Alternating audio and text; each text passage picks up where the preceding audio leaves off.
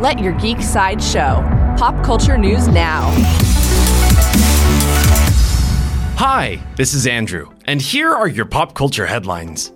New from the CW. Actor Brandon Routh shared a photo from the set of the Crisis on Infinite Earths crossover. It shows him and co-star Tyler Hoechlin in full Superman attire with the Daily Planet logo behind them. The Arrowverse Crisis on Infinite Earths will premiere on the CW this September. New from PlayStation.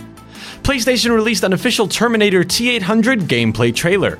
The trailer shows the T-800 using a time sphere, punching and shooting his way through his foes, and even shows his skin melting off, revealing his endoskeleton.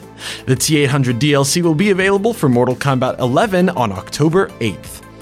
Also for fans of Mortal Kombat, actor Lewis Tan shared a photo on his Instagram from the set of the Mortal Kombat reboot film. The photo shows a film slate and reveals the new Mortal Kombat logo for the first time. The Mortal Kombat reboot is set to release on March 5th, 2021. New from TBS. The anthology series Miracle Workers has cast 4 additional actors for Season 2 of their show. Season 2 will be a medieval story about friendship, family, and trying not to get murdered, still starring Daniel Radcliffe and Stephen Buscemi as God. There is no further news about Miracle Workers Season 2 at this time. This has been your Pop Culture Headlines presented by Sideshow, where pop culture is our culture. For even more ad-free pop culture news and content, visit sideshow.com/geek. Thanks so much for listening, and don't forget to let your geek side show.